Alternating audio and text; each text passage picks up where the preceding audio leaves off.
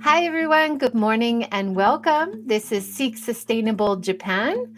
I'm your host, JJ Walsh, in Hiroshima, Japan today.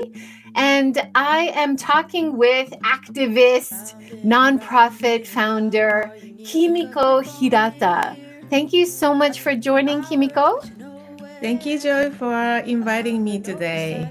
It's so wonderful to have you on the show. It's been a long time since we had someone who's so passionate about working toward climate justice in Japan. And you recently won an award at the end of last year. Tell me about this Goldman Environmental Award. Yes, this is one of the most famous environmental prize that is given to the grassroots activists every year. To me, this prize is somewhere very far away, and I didn't think that I have any chance to receive such a big prize. So I am the one who had a biggest surprise to receive this, but I received it because of the work that I'm working on fighting against coal power development in Japan and overseas.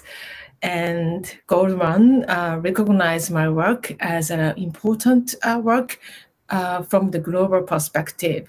So yeah, this is it. This is a great encouragement to me, myself, and also the colleagues and teams and local people who jointly work on this issue. There are many pictures on it.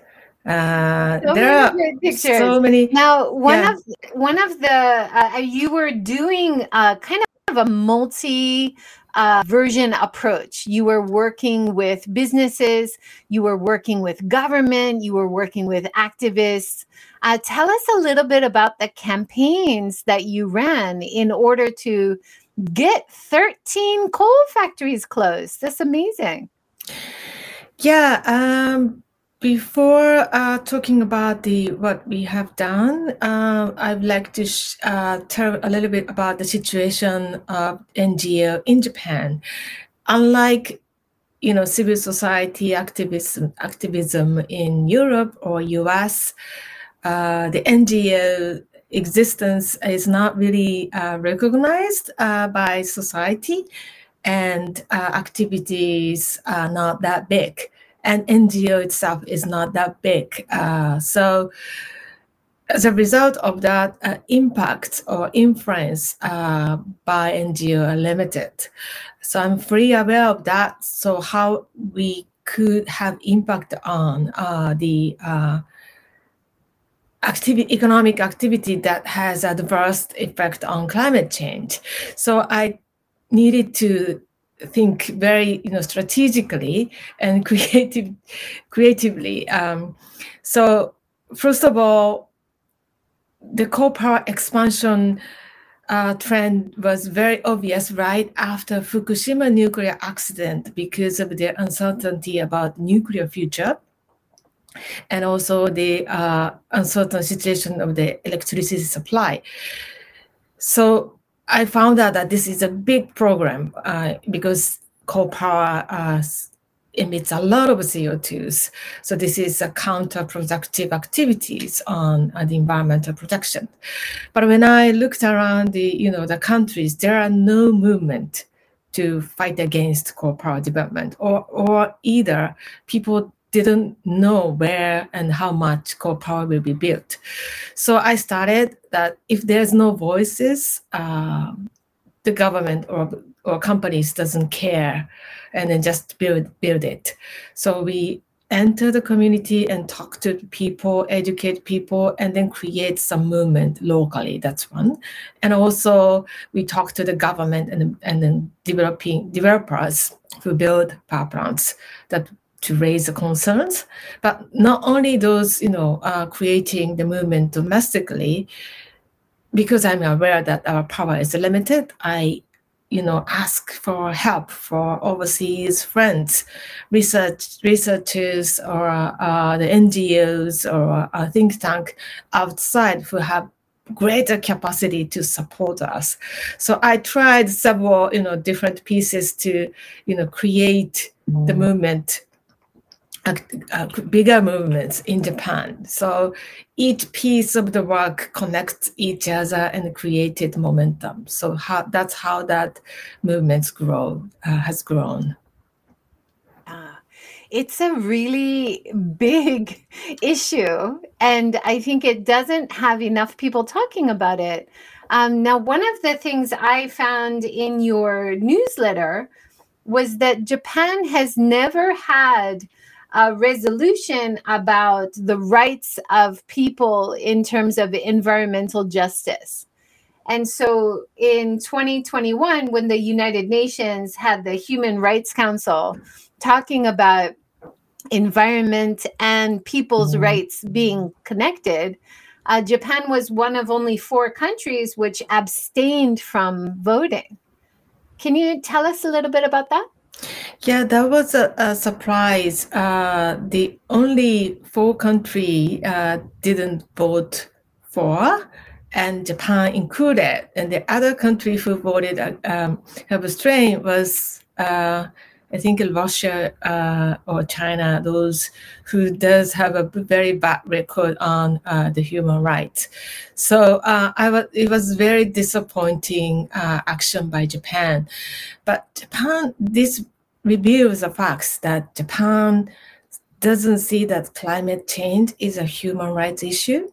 And then Japan doesn't care that coal power or economic activities have greater impact on the people and also the younger generation or future generations.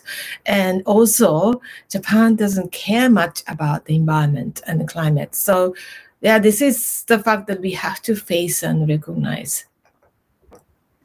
That is really surprising to me because I always have the impression, because I worked in tourism for many years and I taught university students, talking about tourism, talking about Japan's brand. There's a very common image in Japan that there's a deep love of nature and a deep connection to the natural environment. So what you just said, it sounds really strange. How does that not sound strange for Japanese people? Well, it's also true that people loves nature and people feels connection with nature. That is a beautiful part of Japanese people. And I think it remains in the people's heart. But at the same time, there is also the other part of the Japanese character, which is the very developed, industrialized economic, part of the character. And current the Japanese economy is more inclined to develop more economy and also to maintain the level of the wealthy countries. So in order to maintain the level of the high economic activities, Japan invests a lot into the activities that has a bad impact on the environment. When they or people decide developing more economy, the part of the protecting natures will be easily forgotten. So there are contradiction in the Japanese people's response to this country. Yeah. Well, we're going to talk more about some of the really exciting and important events that are happening this year, which you introduced from your website in a minute. But before we do that, let's step back and just talk a little bit more about your background, Kimiko. So tell us how you got passionate about the environment? Yeah, it's back to the long time ago. When I was the undergraduate student at the university, there was a first movement on the global environment. And until now, I didn't think anything about the environment, the program. But I was very, very shocked by knowing the facts that human beings destroy global environment, not only the local level.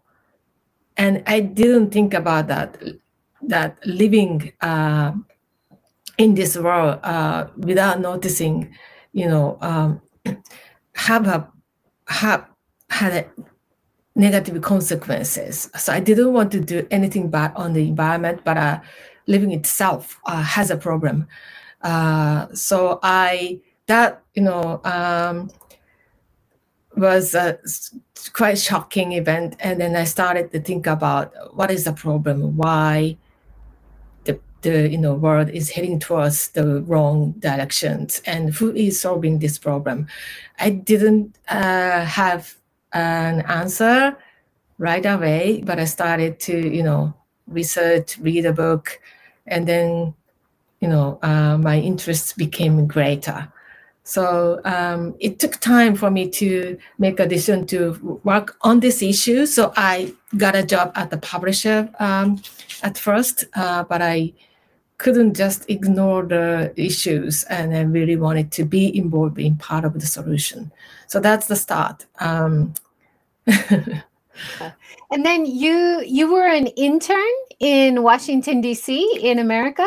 Yeah, after I started the job at the publisher, I still, kept considering what I could do. And then I looked for the opportunities, whether I should be a researcher, or whether I should, get into the government, or whether I should, study again, or what else. But there are any other position besides NGO that fits my interest. So probably NGO can be the one who could lead the way. But at that time, Japanese NGOs are not that big.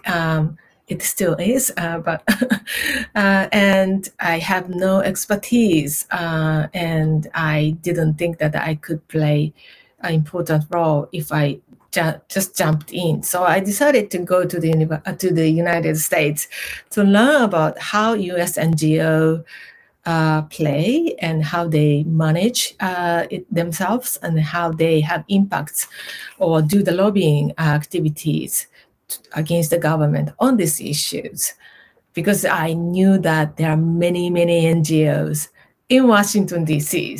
So I wanted to, learn from them. So that's the start. Yeah. Yeah, that's a great part of the experience, I think. Of course, Japan's situation is very unique and different, but learning what other groups around the world are doing, and then having that network so you can then collaborate on events or campaigns. Is that right? Yeah, networking is one of the most important things that I think in the work. Connecting the dots of the people who does have the same, objectives, and also sharing the experience and the good practices, and then to gain more power. I think that is the most important thing that I think in my work. And then you were working with the Kiko organization, is that right? Kiko Network. Yeah. Can you tell us about Kiko Network and your work there? Yeah, this is the organization in Japan working on climate change, established in 1998, right after the Kyoto conference in 1997, UN Kyoto conference in 1997. So I joined this organization from its start in 1998, and started my work in Japanese NGO since then. So this is the center organization, nationwide organization working on climate change. So my experiences working on advocacy and campaigning, and also the work around coal power development were under this organization. Yeah.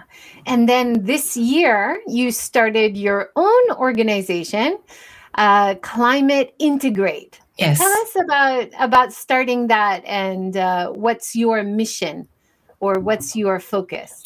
Yeah, I had been with Kiko Network for 23 years. And the work there is very important, and it will still be. So I will closely work with Kiko Network, but I thought that we need to create more greater power in civil society. So I wanted to add up that power. So that's one. And also, already nowadays, governments say that we aim carbon neutrality, and so as big corporates as well. They say that climate protection is important, and we will achieve net zero. So target is set as a country and as a whole. So the issue is whether we should tackle climate change. It's not like that, but when and how. So I thought that we need to create another network with different people across the sectors, between business and civil society and the government. So I'd like to provide more support to the people or institute or any entity who doesn't have a clue what to do or where to start, or and how and how to. So I wanted to take a different approach from Kiko Network to adapt to the adding up to. Oops. All right, let's talk about some of the targets for this year. I found it really interesting about what is happening in Japan this year in terms of government policy, international kind of standards, and how Japan is likely to vote or be a part of it or not. So in one of your newsletters, you're talking about different timelines. So it looks like June is going to be a big month in Japan as well as abroad. In June, Prime Minister Kishida is going to introduce a clean energy strategy. Is that right? Yes. Yeah, that is the Prime Minister-led initiatives, and then it's going to be the first growth strategy as well as climate strategy by current Prime Minister. Yeah, so that has a lot of potential to push some positive change in how the government works. But you also mentioned when you're talking about this timeline that because of the war between Russia and Ukraine right now, that there is kind of a pushback against moving forward with climate policy. Can you talk about that a little bit? Yeah, there are several dimensions that affect climate policy because of the current geopolitical situation. First of all, politically, the climate agenda has lower priority because of the security issue is higher. That is quite understandable because of the current situation. But not only that, the energy security issue for Japan is very serious. So where Japan can get energy from, Japan reliance on Russia is not that high in terms of the oil or gas or coal imports, but still certain percentage are shared. And also it increased the cost of the fossil fuels imports. So it affects Japanese economy a lot. So we've been advocating to reduce reliance on coal and gas because of the emitting CO2. However, diversification of the energy sources has been priority for Japanese government, but it's more importantly discussed by the government. We should keep coal, we should keep gas, but at the same time we need nuclear. That kind of discussion is quite live in Japan. So where the climate protection fits into that discussion, that is going to be quite certain. And also we've just experienced the risk of the blackouts a few days ago, about weeks ago, because of the, especially in Tokyo area, because of the earthquake in northern part. There was some of the coal power stops operation, and then we had very cold weather. So we felt that whether we could, avoid blackout or not, we managed, but we realized that electricity supply is very important. So those are the created the different perception of the electricity supply and the future security. So there are pushback clearly, but we do have to differentiate what is necessary to protect climate and what on energy choices versus the very short time response to avoid the short time risks. So it's difficult. And then another point, sorry to the carbon pricing. Pricing on carbon is the major important policy to discuss, to introduce. That has an effect to increase the cost of the fossil fuels, and then incentivize to shift away from fossil fuels. And it is recognized that it's important policy to be introduced and the strength in order to protect climate. However, government is now subsidizing gasoline to reduce the cost of gasoline. So that effect is totally opposite. So that kind of things could, lead us to forget about climate protection. So there are a lot of things that we need to go through. Yeah, it's a very complicated issue, but there is a lot of progressives and climate activists around the world who are arguing to use this opportunity now to accelerate clean energy solutions instead of stepping back and saying we need to subsidize more fossil fuels.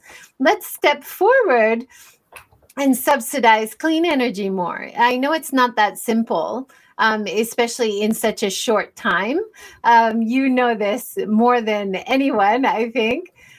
You had this graph on one of your newsletters talking about the 1.5 target and the 2030 and 2050 targets, of course, in Japan that they've made as their climate carbon neutrality targets, right? Can you talk about this graph a little bit? Yeah, this shows the greenhouse gas emissions in the past and also the future projection. And we hit the highest in 2020. We continue to increase greenhouse gas emissions until now, while we are talking about climate change a lot last few decades. So this is a reality. But from now on, we need to reduce emissions dramatically if we want to keep temperature rise at the lower level. By the way, we already, the global temperature rose to 1.1 degree compared to the pre-industrial level. So we are in the global global warming world already. But in order to keep temperature rise from 1.1 to 1.5 and in order to stop the warming up to 1.5, we need to reduce emission very sharply from now, stopping the increase first. And especially as this graph shows, very sharp reduction by 2030 is necessary if we want to keep temperature rise to 1.5. So we are talking about 2050 net zero. So it sounds like we have 30 years, but actually our fight against climate disaster is, our timeline is 2030, I have to say, because we have to halve emission by 2030 globally. And if we cannot do this, we are not able to achieve 1.5. And warming beyond 1.5 is just a disaster. Catastrophic events cannot be avoided. So we cannot say that probably 2 degrees is okay or not. We have to achieve 1.5. So we do not have time. So we cannot continue burning coal or gas. So how, the world and the people can face this urgency is the crucial issue for us. Yeah. And, this data is very clear. And the COP26, the information was very clear. You talk about COP26, one of the significant things coming out of that conference was the rules for market emission trading, joint ventures. It was the first time that it was so clearly stated to have fossil fuels, coal, oil, and gas in the final statement. So COP26 was kind of a game changer. Is that right? Yeah, I think so. Of course, that result was not sufficient to stop climate change at all. But at the same time, it gave very strong political signal to the world. It clearly stated that we need to achieve 1.5, not 2 degree, not allowing the global warming more than 1.5. And in order for that dramatic, a change of using fossil fuel is necessary. And it's the first time as UN climate convention's document to mention about stopping fossil fuel subsidy and also reduce coal power.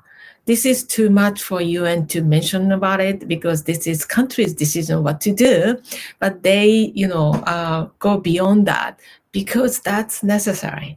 So that gives us hope, even though situation is so tough and it's sometimes we feel that probably it's too late or it's impossible, but government is still trying to tackle, and what we need is to accelerate it, for our future, right? Yeah. Now, in Japan's response, unfortunately, Japan is still investing heavily in coal and fossil fuels. You talk about a new coal factory power plant just opened end of last year in Fukushima, and another one is about to open in Kobe.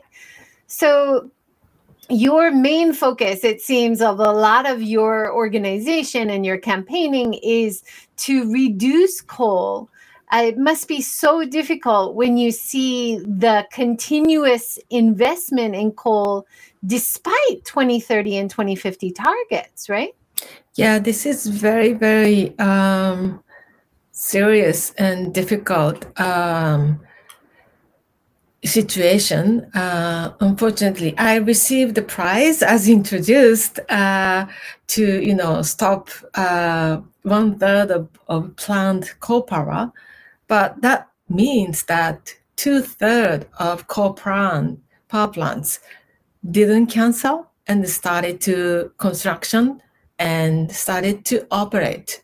So what we see is increase of the coal power capacity, not the reduction. So it's so hard to recognize the fact that the government and companies still building new coals, which is locked in the CO2 emission for next decades, 2 decades or so. So it's so tough for us to tackle this, and it's not easy thing.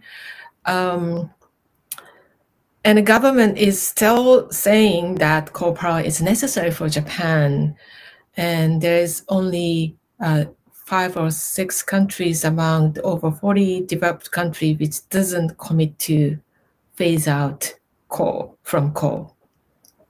And government still trying to invest new technology on top of coal power for them to reduce CO2. But this is just a prolonged lifetime of coal power. Subsidizing coal power isn't really the pathway.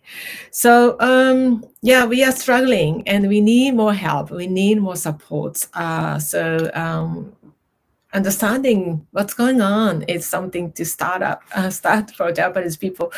Many people don't know that coal power is still developing in Japan. Yeah. Now, one of the ways I think your activities were so effective is talking about the Japanese banks, which are also funding a lot of fossil fuel projects. And getting awareness out there that people can make a difference by moving their money, by talking to their bank, by talking about companies that are better options. Tell us a little bit about the defunding campaign that you did. Yeah. I wanted to try many different approaches that could have impact on this economic activities.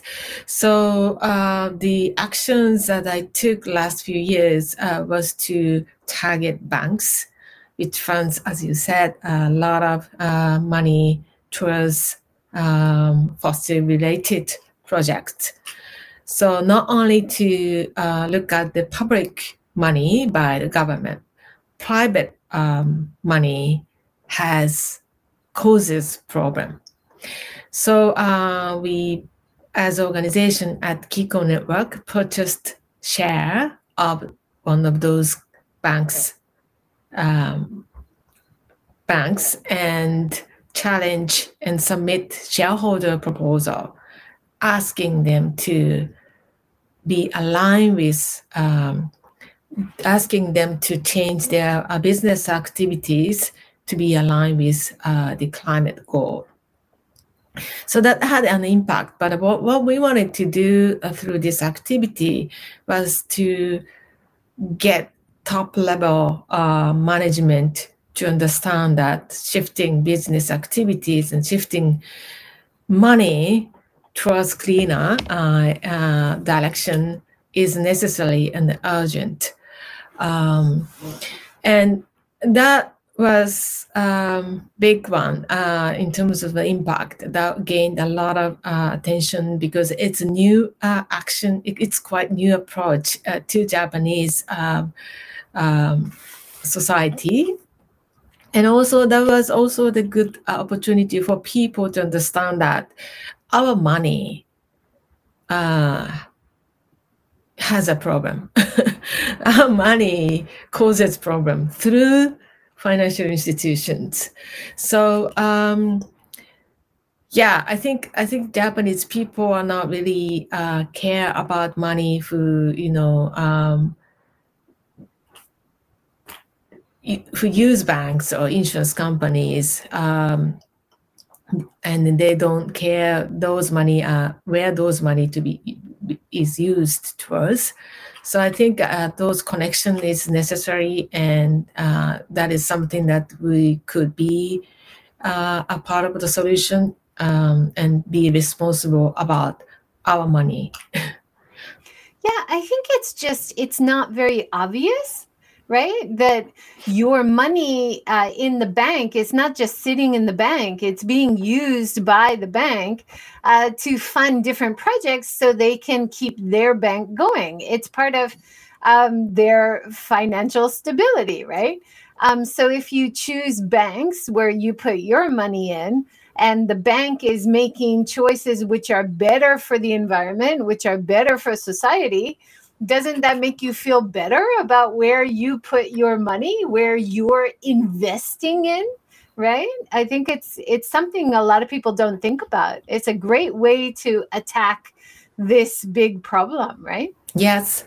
The US banks or European banks moved forward faster than Japanese. And then when I spoke to one of the bank's people, they say that I asked them that why you still financing coal and other. And they say that Japanese people don't ask us and then don't care. There's no, people's voice. We cannot move. And yeah, so if we change our thinking, and then we can change banks. That's the good, information. I hear that. I hear that all the time from companies, and I try to make a suggestion how they could have less plastic packaging or stop using free grocery plastic bags, which are still free in the supermarkets. And they always say Japanese people don't care about plastic pollution, right? So if you do care, please make sure and say you care, because the companies have the impression that Japanese people don't care. And I'm not sure that's true, right? Yeah, that's true. But I think this is the very important things for us in Japanese. People don't feel satisfaction of the Japanese government policy on climate, and people care about climate impacts as individuals, but people say nothing and be silent, and because in many cases they feel that they can do nothing, right, on this big issue. This is the politicians' issues. This is big companies' issues. So what I can do is to reduce the waste or at home on such a tiny thing that individual can do.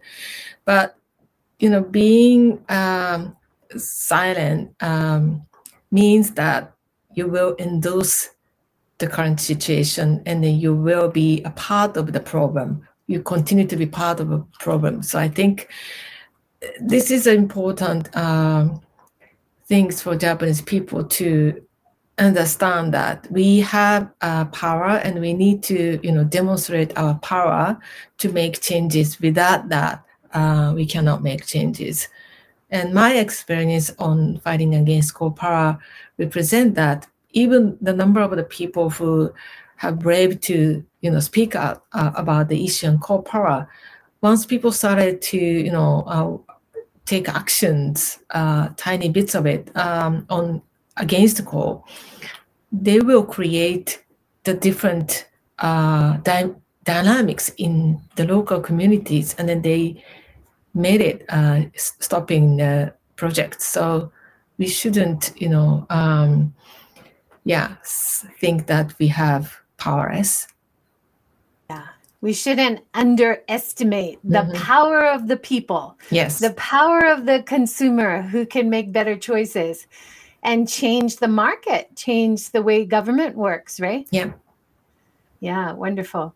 Another thing you talked about is in July, the House of Councilors election, that 50% of the members are going to be reelected. Is there a chance in July that we'll see a shift in government policy for more climate awareness, you think? Well, the election itself is not the timing for shifting the government policy, but the commitment from each party will be released, what to do if those party is has a power in the government, or each candidate's commitment can be also announced. So how climate issue can be in their manifesto or in their commitment, I think that's the quite important thing. And because of the current war situation, energy issue and energy security issue will be one of the crucial issue. So how reduce, shifting from dirty to cleaner energy can be as recognized in this is very important in terms of the climate. Yeah. Also, you talk about in August, the United Nations General Assembly. There'll be Climate Week in September. International collaboration usually happens, but it's still going to be slow this year because of the COVID situation. But that might, in September, August, that might be another time we see Japan making statements about how they're going to align with international standards for climate change awareness or justice. What do you think? Yeah, every year at the end of the year, there is a UN climate conference. And this year, COP26 will be held in Egypt. And every year, UN General Assembly and Climate Week is a very important political moment to, create political momentum to make COP meeting successful. So how the head of state will announce what are the messages from head of state will announce is something to project the success of the COP26. And this is going to be a moment for the Japanese government to announce how Japanese will prioritize this issue. So world is watching on the progress of the climate issue by the leader of the countries. Yeah. So you said COP27 is in Egypt in November this year. So yeah, that'll be a really important time for Japan's leader to make an announcement how Japan is changing its targets, hopefully updating its issue on using coal. In October, the World Economic Summit in Bali will also be held. Do you imagine Japan will have a statement or something at that time as well? Well, I don't know. Actually, I am not sure not only when, but whether Japanese is ready to announce anything new. Because they don't talk about climate that much. Actually, during this diet session, parliamentary session, they do talk about the climate change, but actually they do postpone the one legislation to increase the building efficiency standards. This is so weird. The Prime Minister asked people to reduce electricity consumptions and then increase energy efficiency, but the government is what government is doing is to postpone the energy efficiency law for building. So there are contradictory actions by the government. So ideally, we expect the government to increase the emission reduction target by COP26 because the current government action is not sufficient. UN asked all countries to step up further to fill the gap. But I don't see that Japan is ready to do that homework. Japan still argue that the current target is ambitious, so not too much to aim further. So we need more push. Let's talk about the insulation standards and the building codes for a minute. This is something that most people are really shocked at when they come to live in Japan and realizing how little insulation even new buildings have. And you talk about this in your newsletter, that there are no standards for insulation. I heard years ago that there were going to be building standards, but maybe it wasn't passed. I have a walk in my neighborhood that I walk up and I look out on hundreds and hundreds of houses in my neighborhood, and I always count the number of solar panels on the top. And in the last 10 years, it really has not increased, even though a lot of new buildings were built. So wouldn't it be wonderful to have some kind of minimum standard for insulation, encouraging solar on top of roofs?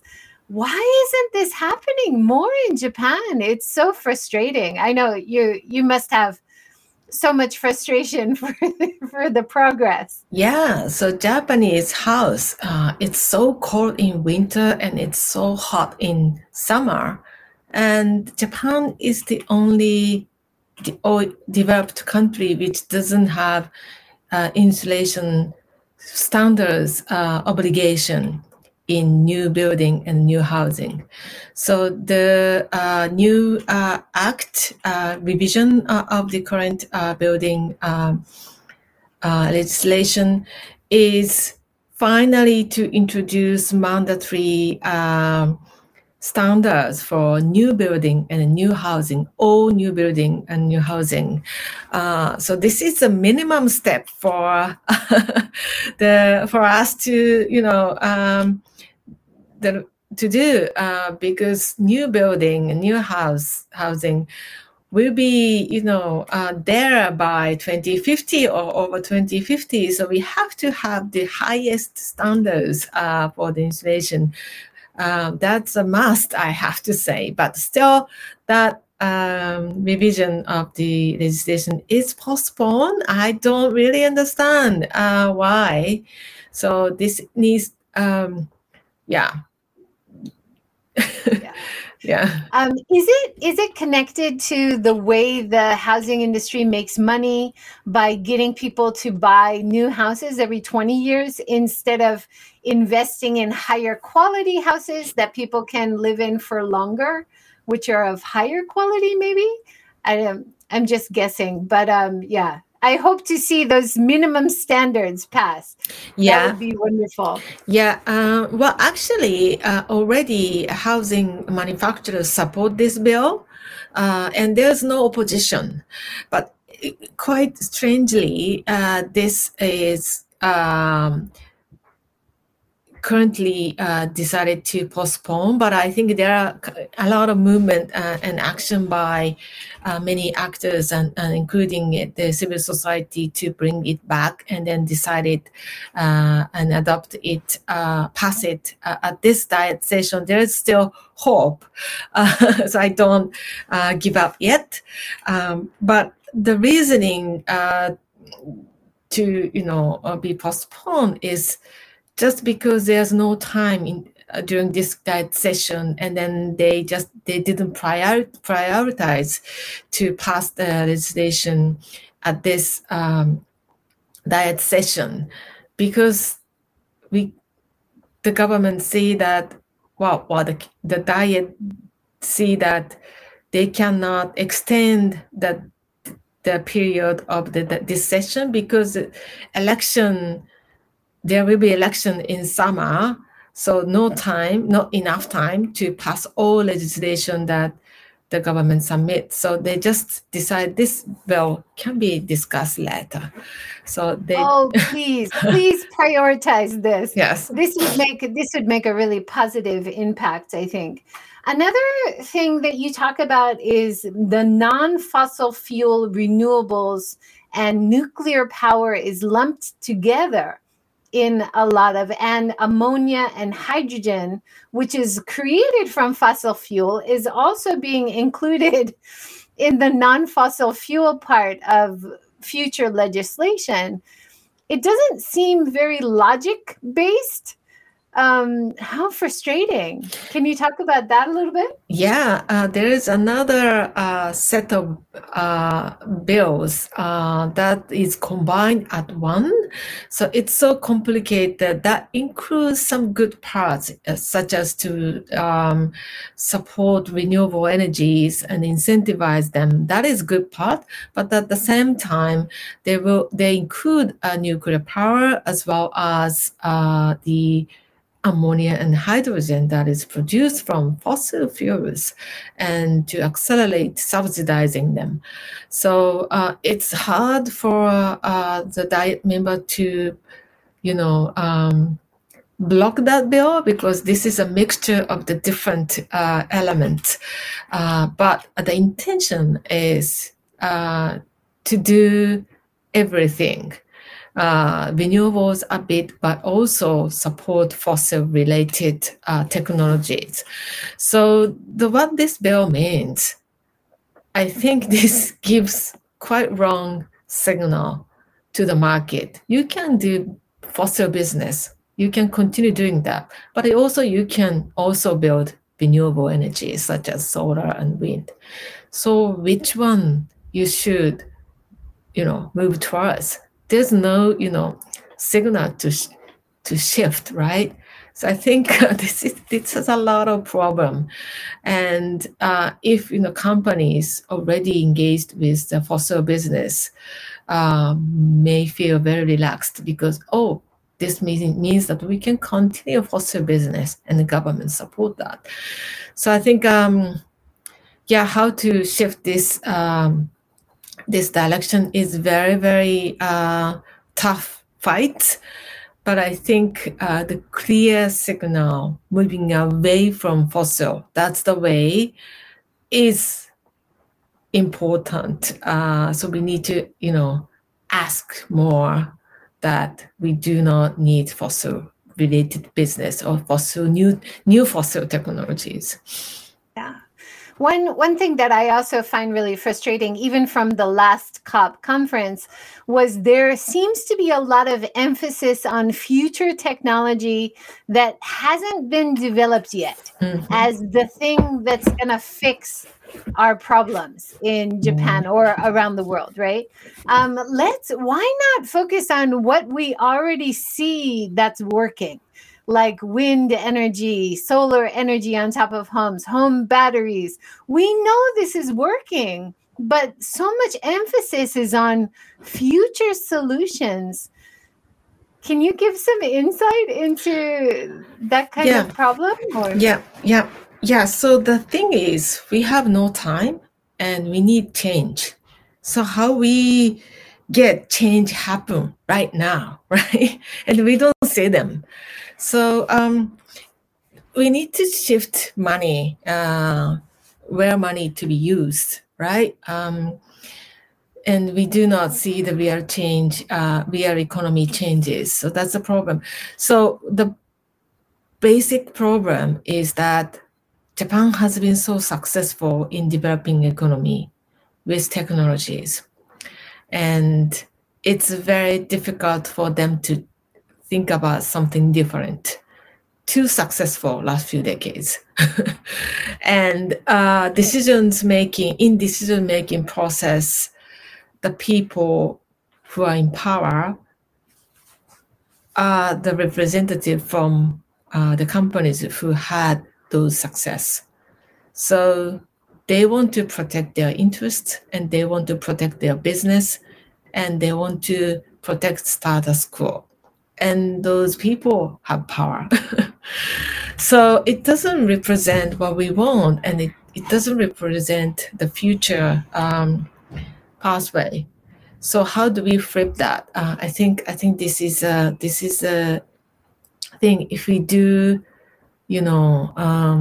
not care about politics, if we do not care about the changes that needs to be happen right now, we just allow them to continue protecting themselves, very short-term profits for themselves. Can we accept that?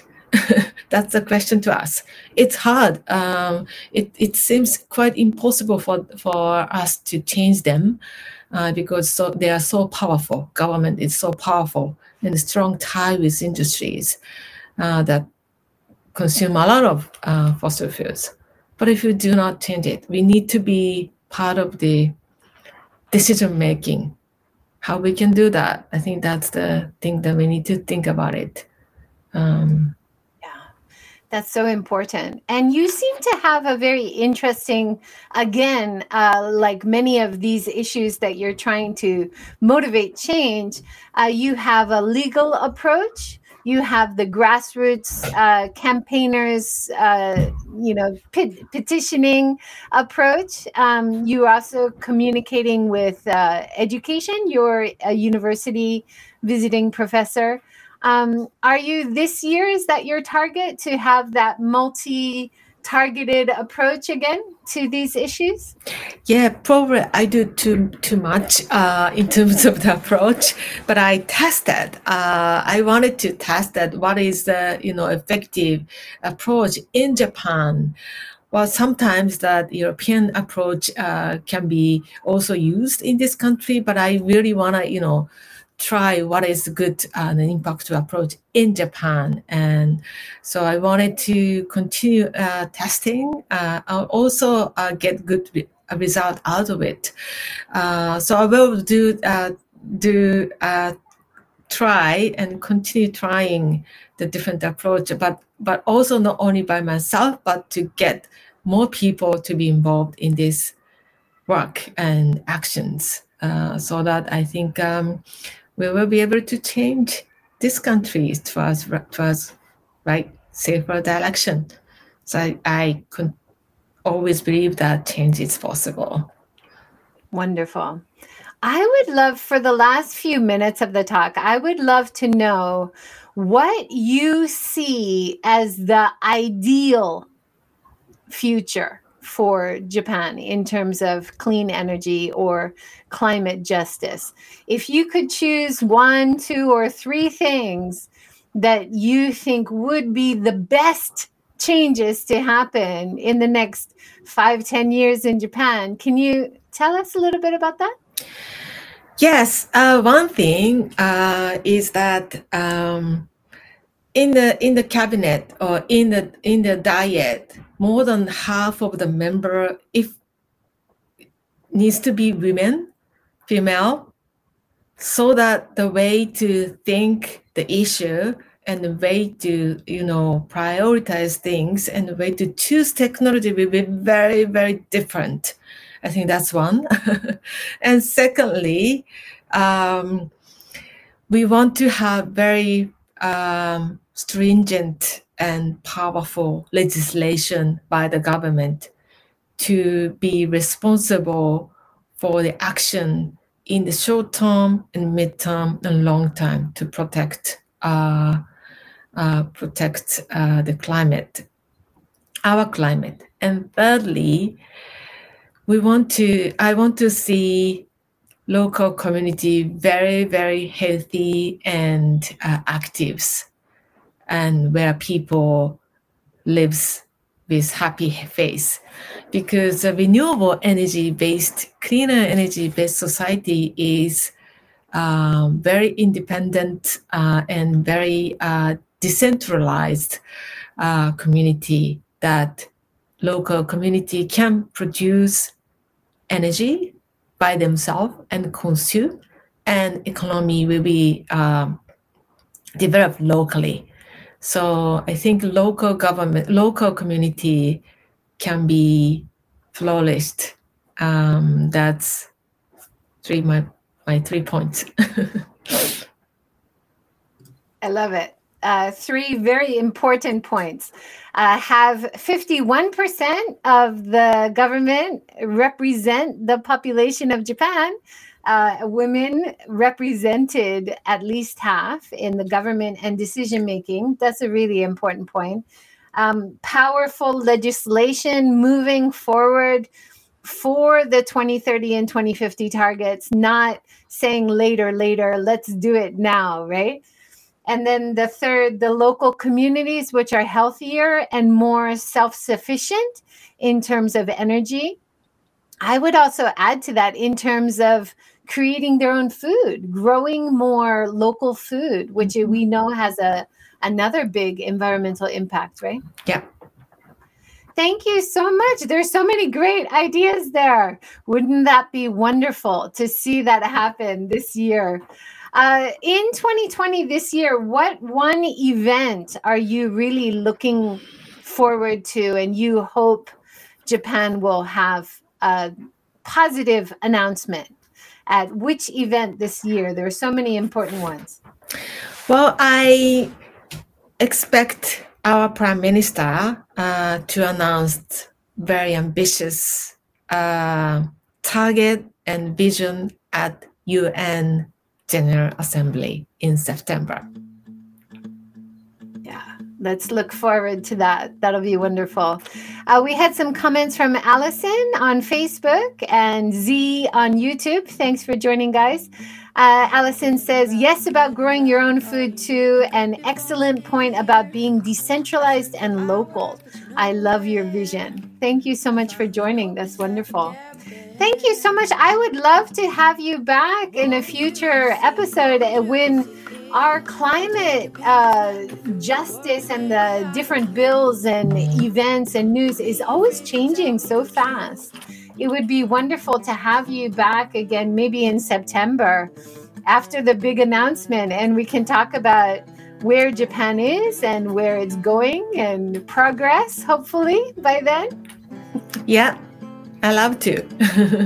Wonderful. Thank you so much. Have a great day. Take care. Thank you. Bye.